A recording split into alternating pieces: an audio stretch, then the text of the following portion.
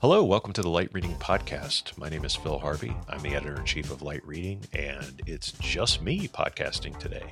Well, not just by myself. My guest today is Ibrahim Gedeon. He is well, I should say was the CTO of TELUS. So he's the former CTO of TELUS, just finished his tenure there a few weeks ago.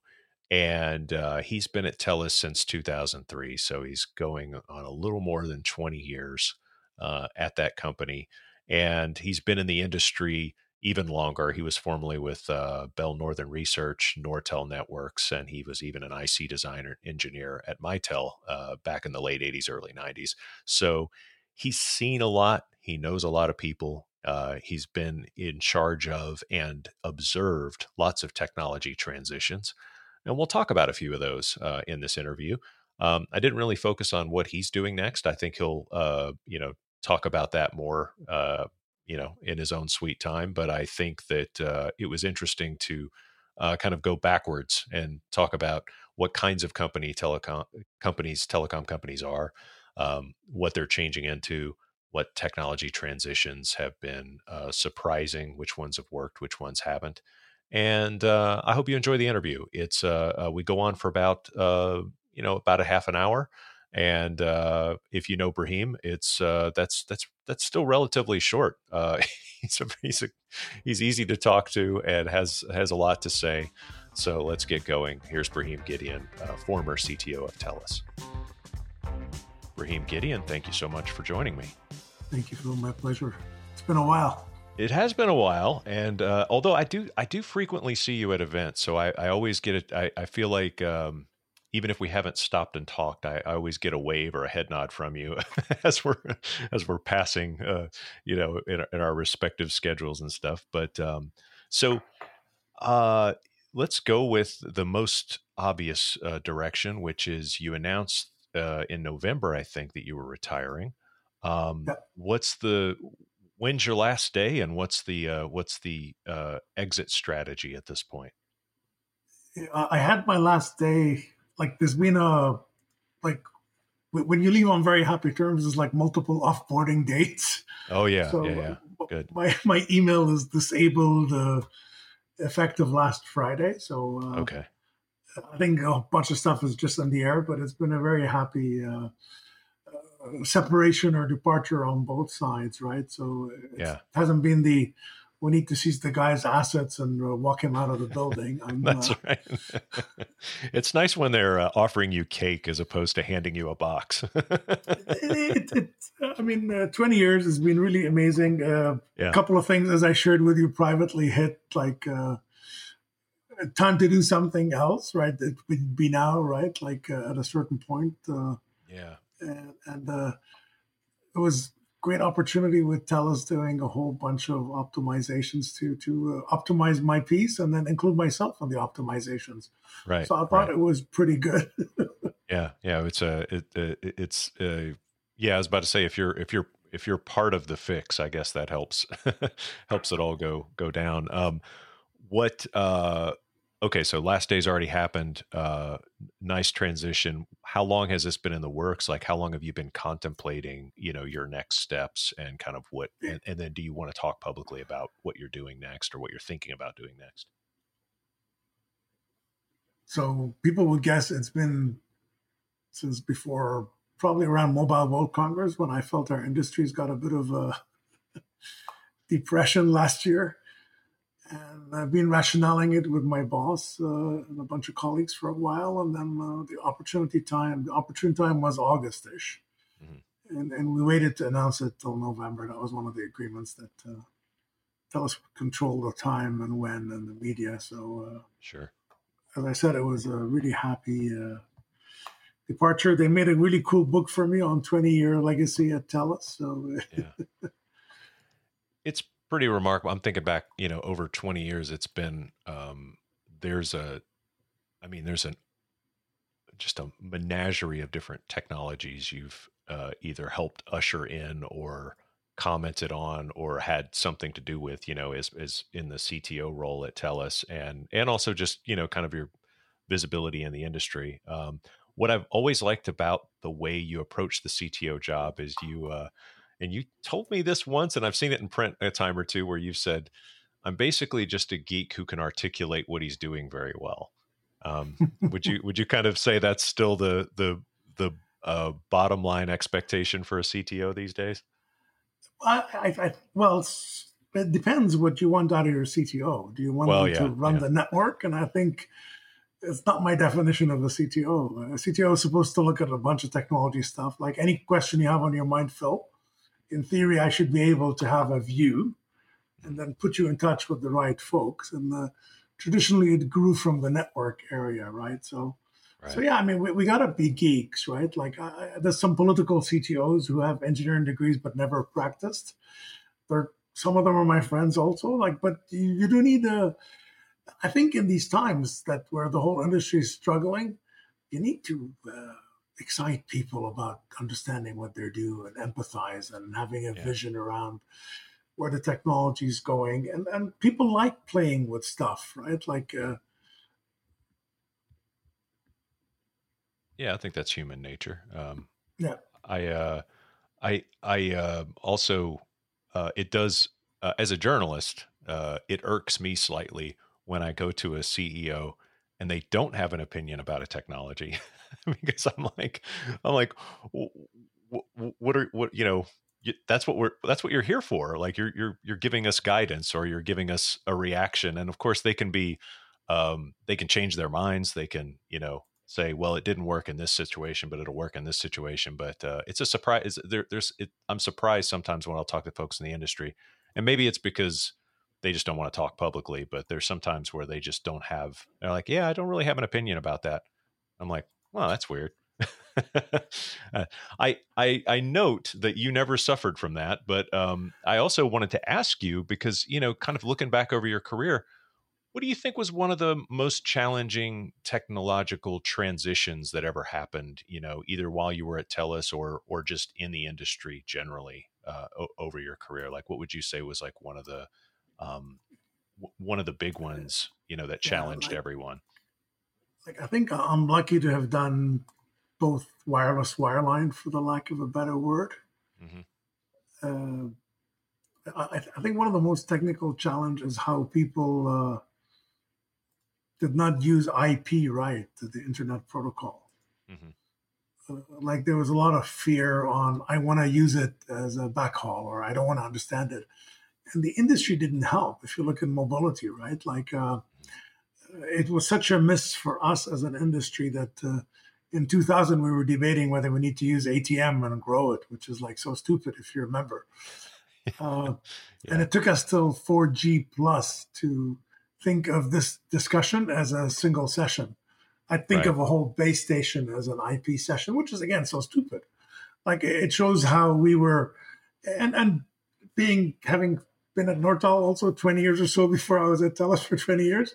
Right. The vendors promoted it, and they put the fear of God in certain people's eyes. So if you didn't have the grit to say, guys, this is stupid. I understand how the internet works. Why is the wireless world 5 years behind the internet per se on how they look at sessions, monitor them, and all that stuff, right?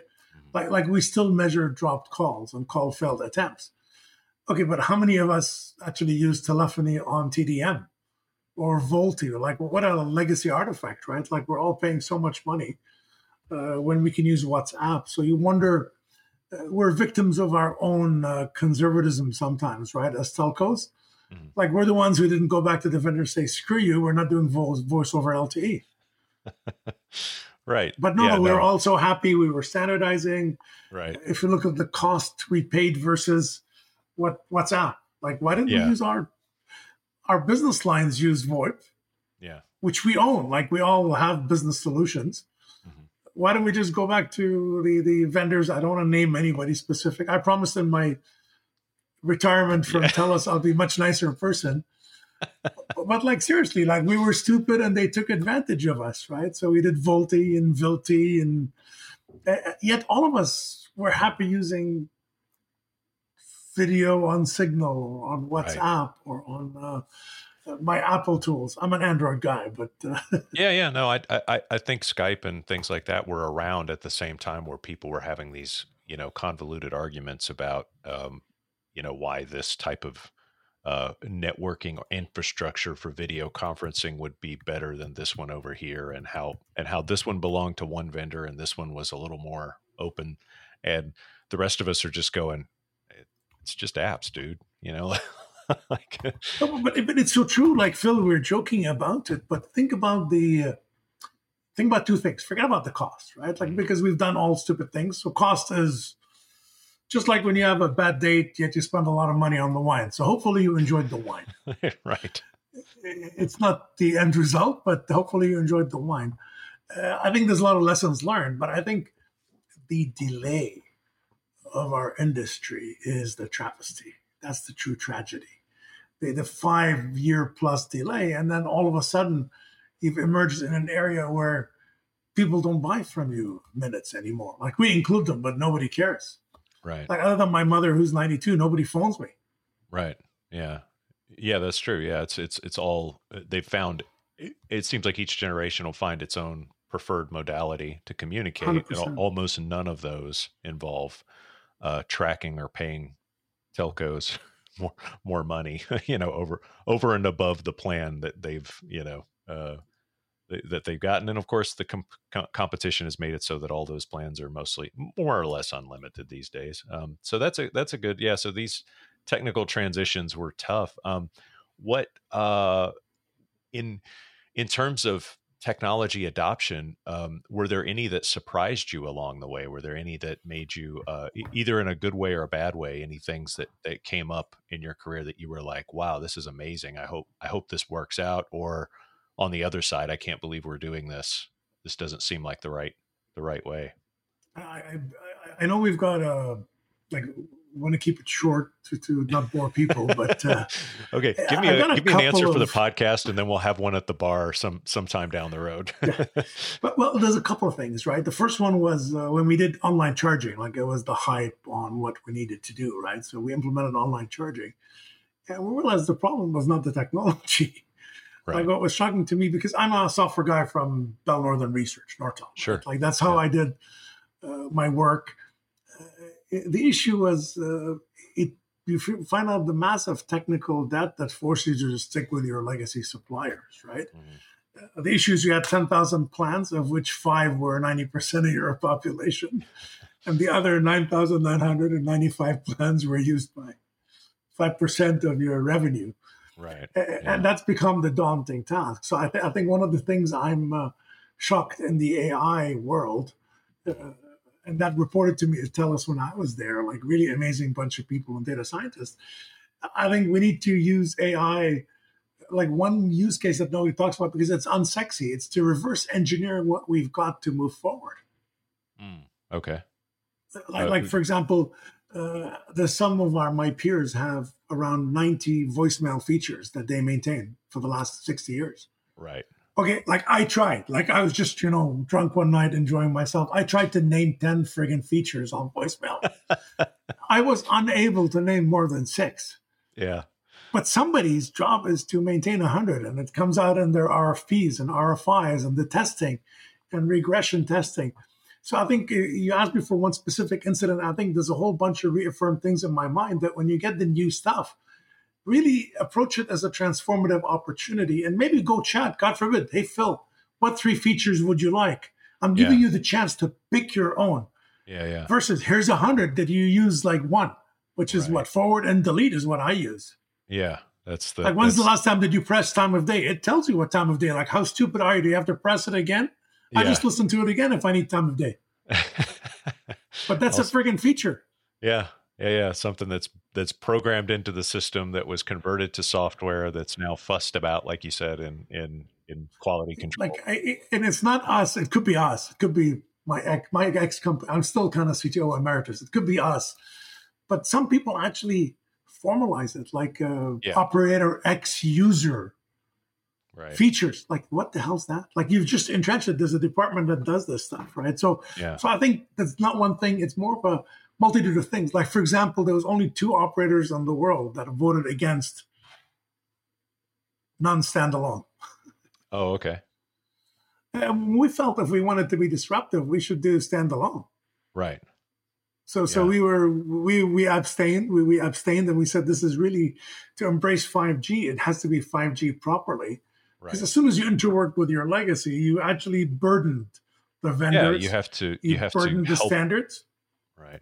Yeah, you have to help the No, legacy along and then it's never gonna, like we've seen with non-standalone. Which, by the way, I love the naming convention of telling people things that something doesn't do as part of its name. That's good. Um, I never thought of it this way. I just thought we should get the award for the most unimaginative namings. LTE is long-term and evolution. right. Like it's all these stupid names, like SA is standalone. Yeah. It's a bit of a drought in making us sexy. Yeah. Yeah. And it doesn't translate when you start talking to consumers about it. It's hard for them to get excited about it because then you have to explain. No, but we're trying. Like this is again Yeah. a drought in our ability to articulate. Oh my God, you need 5G plus. Right. Oh my, how can I live my life without 5G plus? It's like, well, what does it do for you? I don't like. It's like 5G. Keep it polite. Not plus much. Something else. not much, but like you need it. Oh my God. You mean you don't support 5G? Right. How am I going to find a girlfriend or a boyfriend if I don't have 5G logo on my phone? Yeah. I got shit from John Donovan, who's also the retired CEO of AT&T, is a good friend of mine. Yeah. And I was telling John, I gave a talk in the US. They just launched their 5GE, 5G enhanced, which is bullshit, of course. And I used it as it's a change of the logo, and I got shit from him. He's a good friend, but he says, yeah, you don't understand marketing. He's probably right, but they launched something that doesn't do anything for clients. So I just call it drought. Like when I first joined TELUS, we were launched ADSL2. Like we were marketing ADSL2. Yeah. And then our marketing guy says, oh my God, the real ADS2 plus. Like you're sitting at home is like the lack of empathy from our industry. Right. But it's kind of a supply chain issue, Phil. Yeah. Like there's like an industry in the standard. There's like an empathy in the standards. Right. The vendors push stuff that we kind of just love it.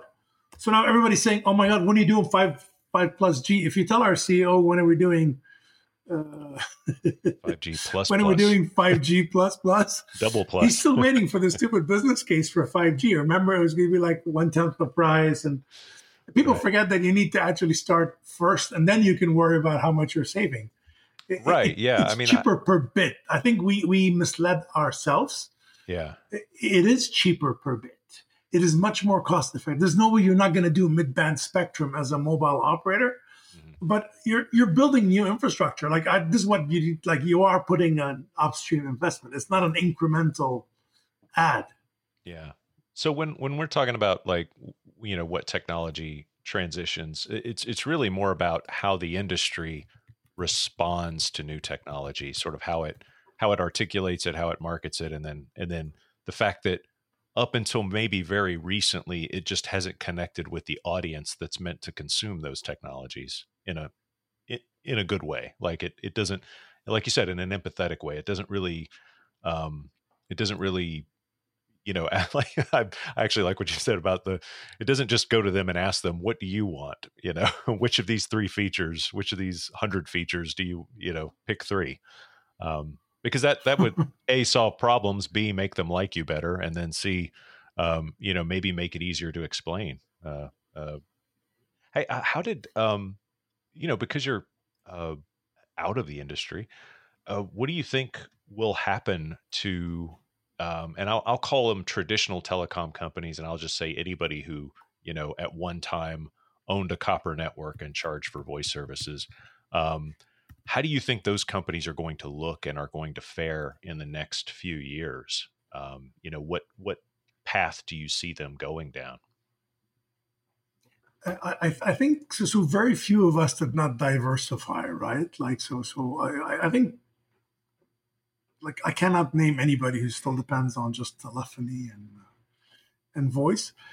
The only thing that I think, if I may be bold, Phil, not to correct you, but what I think we need to change is how much actual real dollars, like where are your true earnings or profitability out of?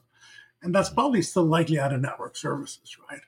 Yeah. Like we all have a line item called voicemail, but we bundle in. So it's like kind of bullshit to put it as there. Like it's more of a Phil expects voicemail, he expects text, and he expects X amount of gig. Like Right. so I think the true company, now that I'm kind of a pseudo free agent, Mhm. I think the true company for us is what are you consuming? Mhm. What is the currency? If the currency is bits per second, how many of us reports bits per second versus dollars? Okay. And then the other stuff you're assuming it's cost of doing business, just like your BSS stack. Like we Right. never report that, right? Like what does it cost to activate a subscriber? Is it 5 cents? Is it $5? That's happening whether the ARPU is $10 or $100 or $6. Right. But I think most of us diversified. I think if you look at a lot of us as what we diversified in like, is it tangential or is it orthogonal? So I can look at what we've done as TELUS, and it was more like, okay, we got a really bunch of good engineering teams. We got a great brand. What is the industry that can benefit from great technology and a great brand? That's why we decided to do health. It wasn't like we had an army of physicians or doctors. Right. We said, okay, we need to inject massive amounts of dollars into the health industry, like the UK and Canada and most of Western Europe, like it's Medicare, it's very social. Mhm. And then how can you get them the best engineering skills and move that forward? And that's when we said, well, yeah, TELUS can help, right? Mhm. Then we looked at agriculture a few weeks later. It came out of an MBA case study, right? Like we actually look at these things. Mhm. How do you look at the supply chain? A lot of our peers wanted to do more with the same, which is tangential. And I don't know how well they're doing. Like, for example, now I don't want to name names, but most of my peers are trying to sell me their IoT platform. And I'm Right. saying, what the hell's an IoT platform? Like, what are you selling me? Right. Oh, you could do this, you can do that, we can save you money. But I don't think I should spend a penny on IoT, right? Like, what I should do is, if I'm charging $1 a subscriber a month, what I should do if I'm smart is make sure that my cost at TELUS before data is 10 cents. Mm. That's my IoT platform. Right. Yeah. So meaning that if you deliver the network at if you deliver the optimal network at the optimal price, then all the other services kind of are more a matter of, specialize, tuning it to vertical markets, but not necessarily 100%. saying, not necessarily leading with the technology, just sort of Yeah. leading with the network. Like private wireless network is if we're not going to use it transformatively, isn't it a shame, Phil? Like if we're not going to sit down and leverage things like mobile edge compute, where you can process locally, Mm-hmm. and there's some real use cases I can share with you. And then if we're not going to do that, it's stupid. Missed opportunity. Yeah. It's 100%. But then it's the safe thing. Like let's put non-standalone. Let's Yeah. put voice over LTE. Like we regressed from Alexander. We did TDM and then we kept going backwards. We did VoIP, and if you look at the rest of the industry, we've gone backwards on everything since VoIP. Right, because we were using the internet, the open internet, and now we're locking it down again, I guess. What's the let's see, last question. I do want to wrap up because we do have a bit of a time constraint. But was there any service or thing that the industry started doing that didn't take off that you kind of that you wish had caught on?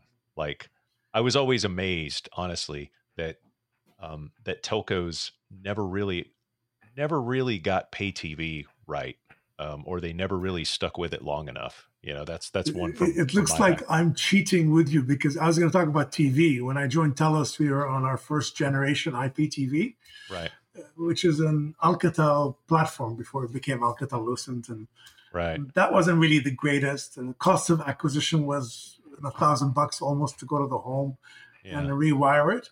Where my cable was so simple, it's one to many. right, And I think what didn't take off is two things. And I'll talk about, we're on our fourth generation now. So I think now it's taken off. There's a lot of pay TV. There's a lot of multiple TV platforms across the world. Like we're very successful. We actually have, TELUS has had more net ads than our competitor in region for the okay. last 5 years. Oh, Like okay. it's true digital, it's distributed, it's got all the features you'd expect. Yeah. But I want to talk about the biggest problem is we thought we were competing with cable. We never took advantage. In fact, actually, and our boss would always say, like, our CEO is very vocal. It's you idiots. You can redefine the space, yet we were trying to compete with, like, the best. It's like what I tell people when they started learning C++ and object-oriented. I said, don't use it to write C and Fortran. I mean, C and Fortran work great for Fortran and C. If you're using C++, use it for object-oriented. So shame on us. Most of us used IPTV to compete with broadcast stuff. Right.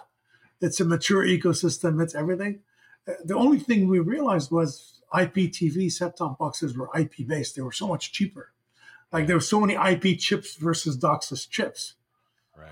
So that was the first thing. But it took us forever there. And the industry didn't help us. Like why doesn't Phil want to watch a channel for a day? You can't buy that content. Oh, and my favorite was Fox, right? Like because we all care about sports, right? Like to care about Fox News, you need to be inclined politically in a certain way, which is not the bulk of Canadians. Right. But they wanted to sell more subscribers. Like, so they'd use it. Well, if you're taking the Monday Night Football, which is pretty cool for everybody. Yeah. Oh, you have to take Fox News. So we talked about one-to-many, one-to-one, which is unicast, and we built our network. So we were very lucky that we actually prepped the networks for broadband. For COVID, actually, we didn't prepare for COVID, but the right architecture for what the future was, which is one-to-one, prepared us for COVID. That's why telcos were much more ready than cable cos when it happened for the pandemic, for 4 people working from home. Right. But I don't want to overstay my welcome, and I want to stay your friend. But it truly was. We're on the 3rd generation where we started actually making money. Yeah. And then we went on the 4th generation to make it truly cloud, right? Cloudified. Right. And we wrote it from scratch. Because what everybody did is take the shit they had and bespoke and put it in the cloud. Guys, lift and shift is not cloudifying. Right. It's getting that elasticity. It's getting that N+1 survivability. There's a bunch of features. So we can lie to each other and saying, I'm cloud-centered, just like when NFV came up in 2014. Oh, I'm NFV. Yeah, I have one service per farm. Right. Okay, like WTF. If you have one service per farm, you haven't done much, right? Right. Like you haven't really leveraged the whole notion of virtualizing the service, being able to do one-to-many. But I'd say you hit the nail on the head. I blame us for defining the competition criteria to beat a service that exists. Right. That's why the best service to beat the service is service itself. We never redefined the arena saying, well, it's IPTV. Yeah. Phil can watch it in any room on any device. It's not from one central location. We never took advantage. It took us a while to get. That's why Media Room was so successful with Microsoft. Yeah. Whole home PVR. It wasn't a feature. How stupid is it not to put the storage in one place and watch the movie anywhere you want in the house? Yeah. So that's one. And the other one is the content. Like, I don't know the rest of the world, but we're very reliant on Hollywood type content. And they weren't terribly excited the way they cut it. Like a lot of them now, like, so in Canada, I pay aggregators. So we did not diversify by buying American content rights. Right. We actually are just a user. We pass through the cost.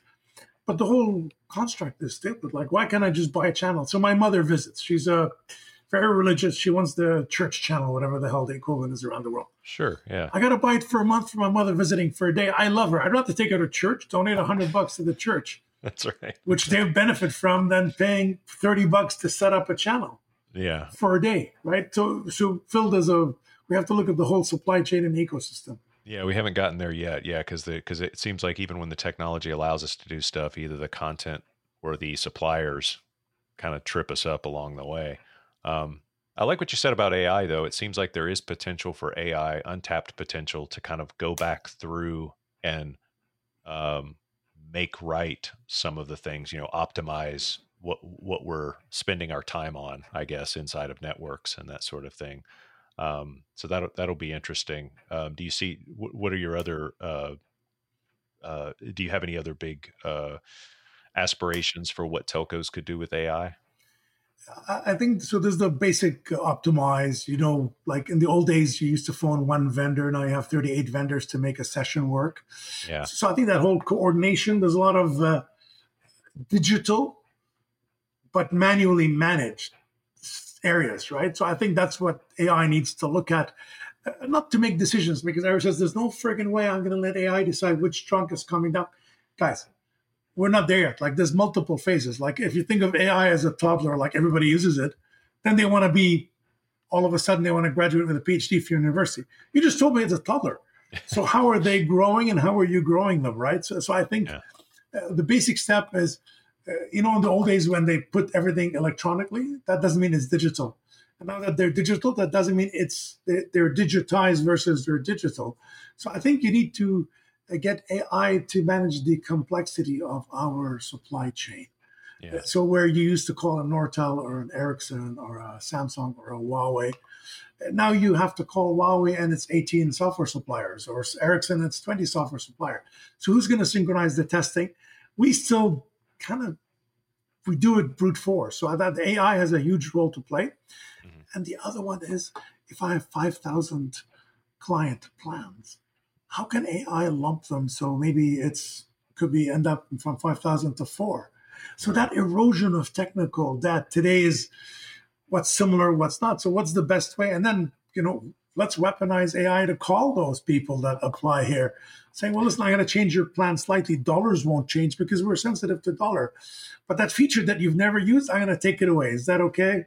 Yeah. Oh, yeah, that's okay. Thank you so much. You're wonderful. Here, let me give you a little star, a telestar. Maybe every 10 telestars, you get something else. So that's what I mean by using AI proactively to help us with our transformation. I think it's a very critical piece. Yeah, I totally I think that's a great direction for the industry to go, and that's a great place to leave this, because I did promise you we'd wrap it up after 30. Thank you, Ibrahim Gedeon, so much for taking the time. Now that you have nothing but time and can't and probably shouldn't be bothered by journalists, but thanks for spending some time with me. You're a friend. Thank you, Phil, for having me. All right.